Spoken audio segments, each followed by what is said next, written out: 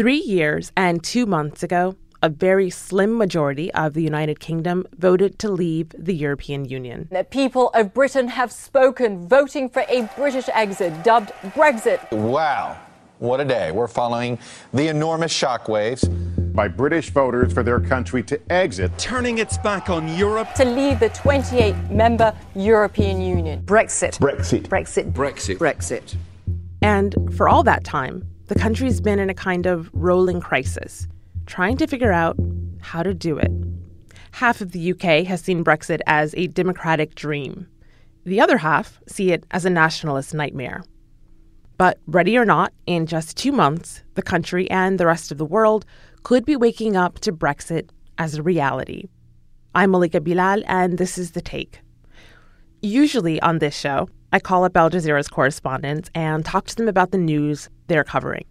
But to really dig into Brexit, we wanted to do something different. This week, we're handing the show over to a couple of people who have been living and breathing Brexit since well before the vote. Maryam Namazi is one of our London-based presenters. And I'm in the studio with our correspondent, Lawrence Lee, who has been fortunate enough to what have I done? Cover this maelstrom at the heart of our politics. Lawrence Lee is our intrepid Brexit correspondent. You know, it was portrayed as the simplest thing in the world, but Brexit has become a monster. You know, it's become this wild animal that eats politicians for breakfast and spits their bones out. Maryam and Lawrence have seen it all. The slumping economy that fueled the vote, the politicians who've bickered themselves out of a solution, and the anger and divisiveness that's erupted, or that may have been there the whole time. The stakes are high, and the thicket is deep. So Maryam pulled Lawrence into a studio in London to talk us through how we got here. It's still not 100% clear what this divorce between the UK and Europe will actually mean. Still, even now, 3 years after the vote, to leave. There are predictions of logistical disaster. The movement of goods between Europe and the UK could potentially grind to a halt. Just a few weeks ago, a report was leaked detailing how bad Brexit could get. Government documents are actually talking about supermarkets running out of food. People talk about flights not being able to land in the European Union. Violence on the island of Ireland. The UK could be left without any trade deals with virtually anybody at all. And financial ruin. I've spoken to some of these people who have legitimate worries about what's going to happen if Britain crashes out of the EU. People like sheep farmers, for example. Richard Yates, right now, he sells a third of his sheep to the EU. I've been farming 30 years in the heart of the West Midlands with free and frictionless trade. And if we crash out of Europe, that market is likely to disappear. And it's not just about the economy. Some people are afraid this separation could get really dangerous. I have type 1 diabetes, which means I have to take injections of insulin and keep watch on my blood sugar during the day and during the night. This is Oscar Aikenbar. He's 12. The insulin comes from Europe, and so does a lot of the other things like my blood tests. They come from France and Germany and all around there. I hope Brexit doesn't happen. I try to remain positive and think that everything will be all right, but it is something bad might happen. Have become so worried about availability of insulin. That's Kim Aikenbar, Oscar's mum. I've put arrangements in place that should a crisis arise, we can get on a plane or get on a train and go to Europe and get his prescription renewed out there on a private basis. But I am terrified for other people who can't travel. And now we're staring down this no-deal Brexit as a nation. And Lawrence, you and I have both been here through all of this, but even I keep thinking, how did we get here? How did this vote happen? And how did we end up where we are now? A couple of years ago, you went to a little town in the north of England, a town of about 250,000, Stoke-on-Trent. I remember the report well. And you spoke to people there about what was happening in the country that made them vote for Brexit in the first place. After the referendum, one of the places which was seen as totemic in terms of the Brexit vote was Stoke-on-Trent. I wanted to go and find a figure there who seemed to me to represent why it voted to leave, and that's how I met Ali Simcock. Stoke's city centre, town centre, was thriving. It had loads of shops in, a really thriving market. Everybody knew who you were. It was just a proper community. Her dad was a miner, and she painted this picture of when she was growing up, and they had this enormous sense of civic pride and community. You know, in places like Stoke and these northern towns, industries like coal mining were the glue, really, that bound the community together. All the men worked down the pit. But as time went on, the pits closed down in the 1980s, and gradually everything closed down. Her dad died, her mum lost her job in the potteries. And when it all went, they felt this enormous sense of personal loss. And this had nothing to do with the EU. Industry was just leaving Britain and leaving people like Ali in a new Stoke-on-Trent that she seems to think was a little bit worse. Yeah, unfortunately all the big shops shut down and there's not a lot left in the town centre anymore, just mainly charity shops and betting shops, which is really, really quite sad. And, you know, one of the key drivers for me of the Brexit vote in these post-industrial towns north of London that dotted around England, is very much the same in all of them, is this sense of, you know, what we used to have is this yearning for when our towns were known all over the world and we produced all this amazing stuff, and the pride. Because you grew up in Coventry, and this was known as the birthplace of the country's motor industry. Coventry was like Detroit in the States, right? It's, you know, the first cars in the world were built in Coventry. Famous London black taxis were made in Coventry. Jaguar, Rolls-Royce. Coventry, beautiful and ancient, but a city with a modern heart. In the 1980s, when I was a boy, the factories all started shutting down. And it is the same story. It never got replaced. Coventry totally lost its way. And successive governments never found a way of replacing any of that lost industry. It really seems to me that it opened the way for what happened politically. The 1980s was when Margaret Thatcher's Conservative government was in power. They saw unemployment go from 1 to 3 million, and a lot of Liberals blame those economic policies, at least partially, for the end of industry in Britain. Yeah, it was the shift in the 1980s from a manufacturing economy to a service-based economy. They were very, very happy for these industries to be wound down. And then suddenly the banks became these enormous monoliths, which were actually ways of making money in their own terms instead of actually serving the needs of little people. And then the money started pouring out of the rest of England into London, where all the banks were based. And so suddenly you have cities like Stoke and Coventry where there aren't many jobs around. It didn't end with Thatcher or the Conservatives, though, did it? There are plenty of British politicians to blame in this story. When Tony Blair came to power, he and his ministers did absolutely nothing to try to replace manufacturing industry. They were very relaxed about things like selling Land Rover off to BMW in Germany, for example, and that led to the loss of more jobs and jobs disappearing. And at the same time, the European Union was expanding.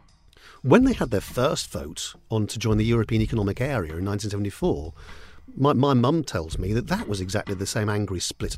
But the UK has always had this sort of sense of exceptionalism and being better than a lot of other European countries. And, you know, we're a proud, independent island nation, and we don't need all these other people to tell us what to do or to direct us as a country. We want to be by ourselves. And you still hear forlorn echoes of remembrance for that time when the sun never set on the British Empire. You do.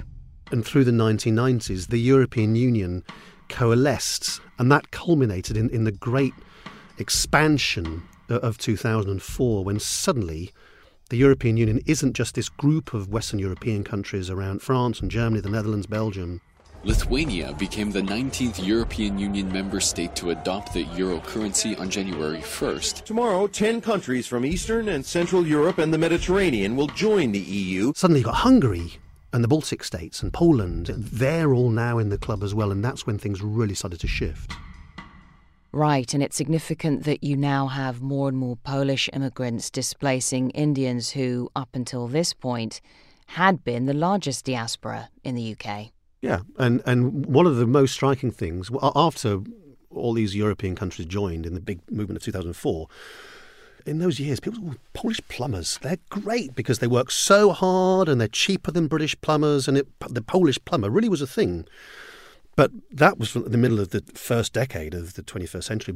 Go forward another 10 years, these Poles, they're taking our jobs, they're coming to our hospitals and sending all them, and they're earning money and sending it back to build houses in Poland. And then, of course, there comes the Great Recession. This is circa 2008. The stock market tumbles, and this economic tidal wave surged across the Atlantic and takes out several more banks in the UK.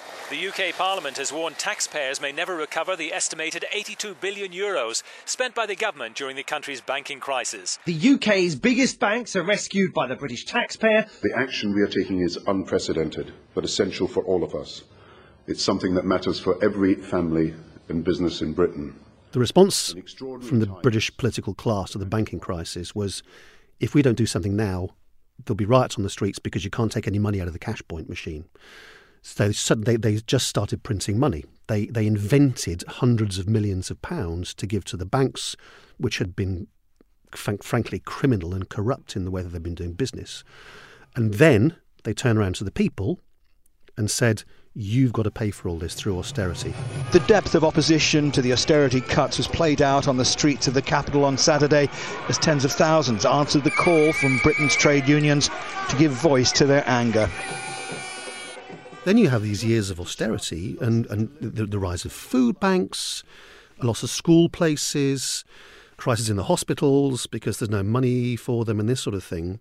You know, it's and that's that idea of the betrayal of the little people was to become one of the most important arguments from the pro-Brexit side. And then the populists turn up and say, this is the European Union's fault. Yeah, if these people weren't here, you wouldn't be suffering in the same way. And of course, Lawrence, you're talking about Nigel Farage, who led the UK Independence Party at the time. The name pretty much says it all. Farage and UKIP give the British people a scapegoat for declining industry, for austerity, for immigration, all of that stuff. They blamed and still blame the European Union. Nigel Farage, an absolutely brilliant communicator, arguably the most important politician of the first 20 years of the 21st century, formed this political party called UKIP, the UK Independence Party, and suddenly they were nowhere for years. They were David Cameron called them swivel-eyed loons. And then, in the European elections in 2012, they got 3 million votes. So what was he doing then that the other politicians weren't? What was his magic? The guy behind austerity was George Osborne. You know, he'd go and make a speech. He'll go and stand on a building site or a factory somewhere with a yellow high-vis jacket on and a crash hat, you know, one of these things you wear on a building site, make his speech, and then disappear straight back on the train to London again. And they didn't spend any time at all going out into the city or talking to people or asking them about their lives and actually listening. And then, by contrast, you have Nigel Farage. He's always there sitting outside a pub with a cigarette in one hand and a pint of beer in the other, you know, talking to people about their lives. People love it. People absolutely love it because they think this guy's trying to understand my life in the way the technocratic politicians just don't even try to.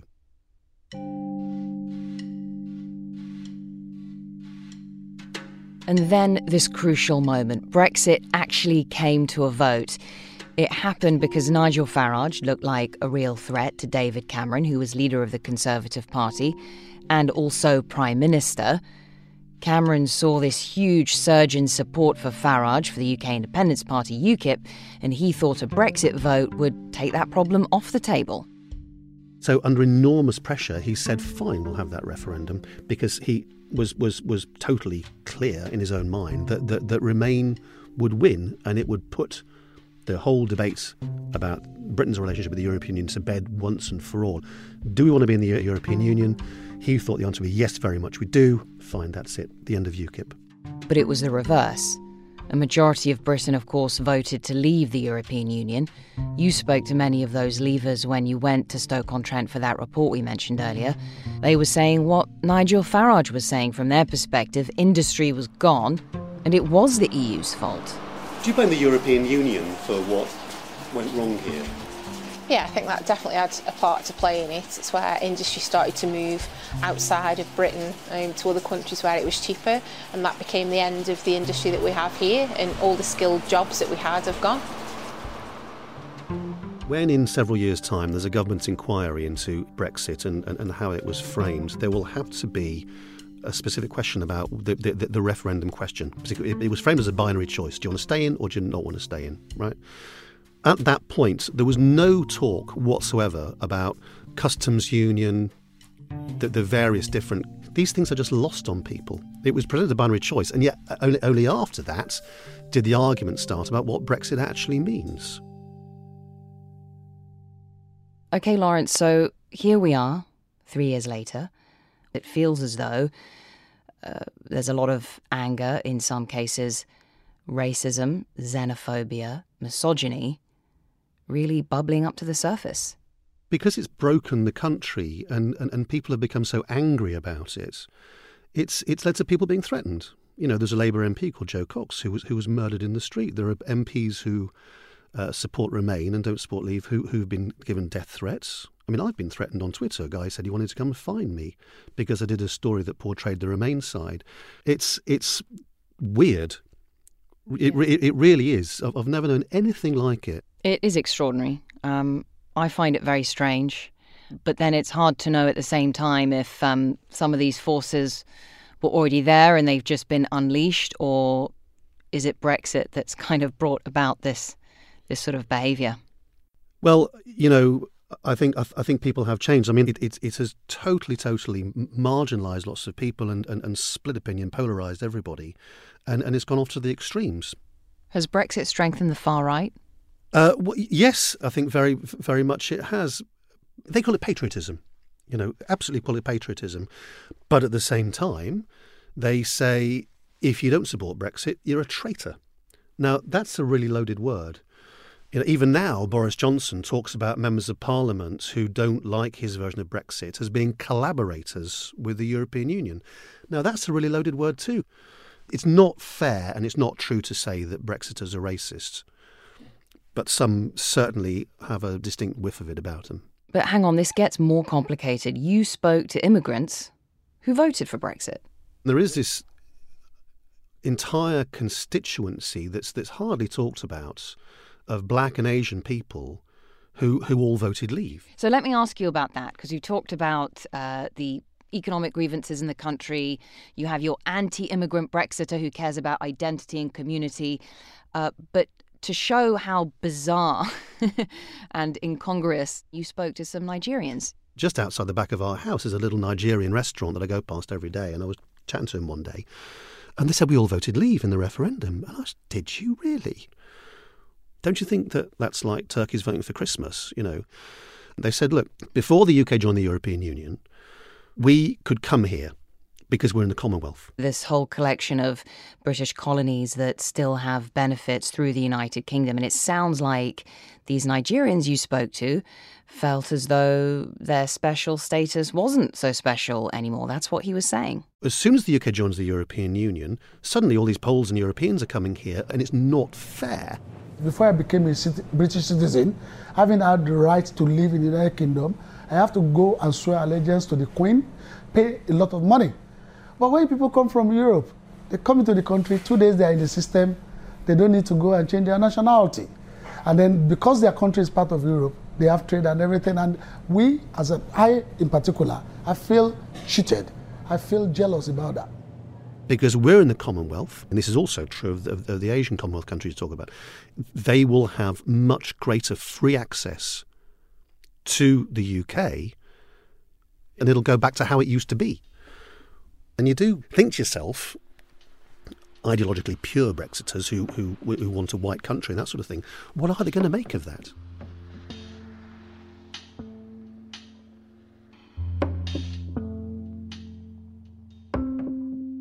I'm the daughter of immigrants, and my parents came to this country.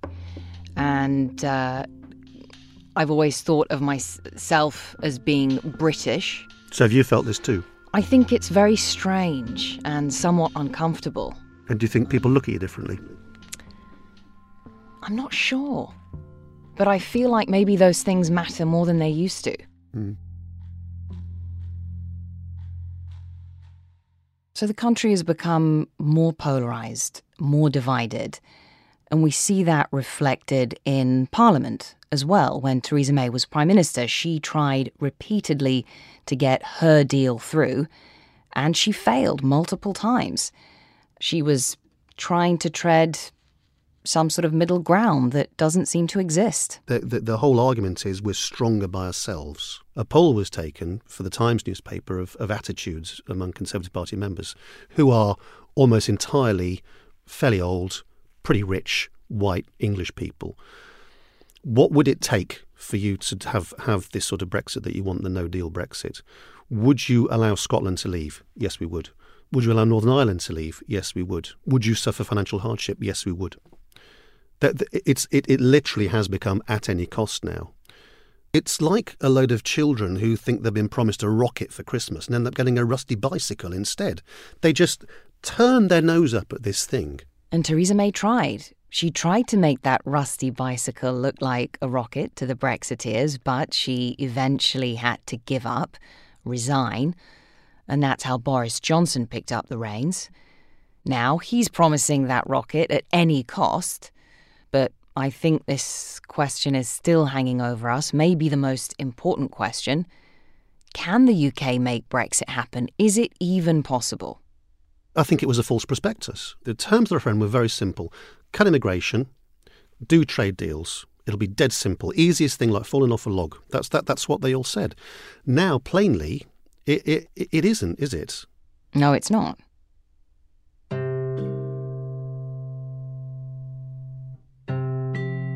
You are the long-suffering Brexit correspondent of Al Jazeera. I hardly ever see you in the London office because you're so busy covering the story and helping us all understand it a bit better. Tell me about the effect this has had on you. Well, I just want something to. I just want it to finish. You know, everyone wants it to finish, don't they? It can't carry on like this. You know, endlessly circling the Brexit airport without being able to land the plane. But the thing that just bothers me about it is that people think that Brexit's the end. If it happens, Brexit's not the end. It's the start. You know, and this Odyssean voyage into whatever it is that the UK goes on, and no one's got a clue where the ship's heading.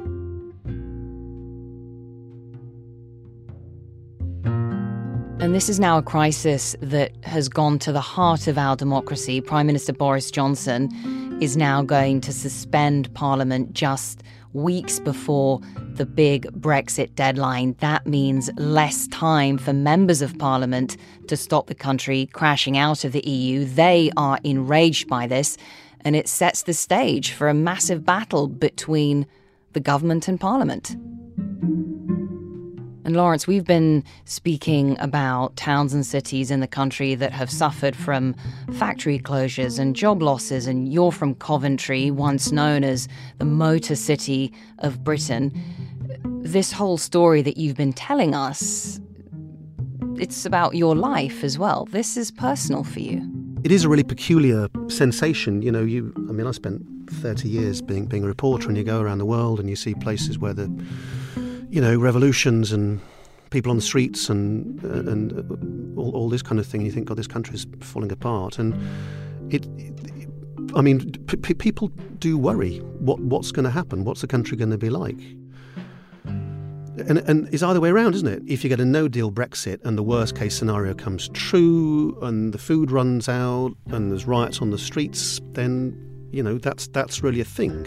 Equally, if Brexit doesn't happen and the worst-case scenario happens and all the levers start setting fire to stuff, it just feels like a very, very volatile moment in modern British history.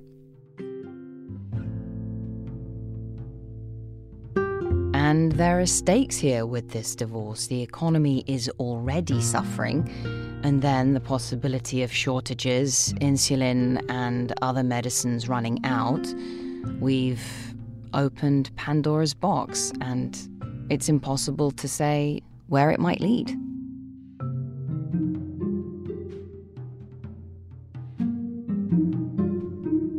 And that was The Take from London, with our Brexit crew, Mariam Namazi and Lawrence Lee. Thank you both. For the latest on Brexit, because you know you want to know, you can follow their live reports on aljazeera.com. This episode was produced by Amy Walters with Dina Kispe, Alexandra Locke, Morgan Waters, Ney Alvarez, Priyanka Tilve, and me, Malika Bilal. Saf Samuel was the sound designer. Natalia Aldana is the social media producer. And Graylin Brashear is Al Jazeera's head of audio. We'll be back next week.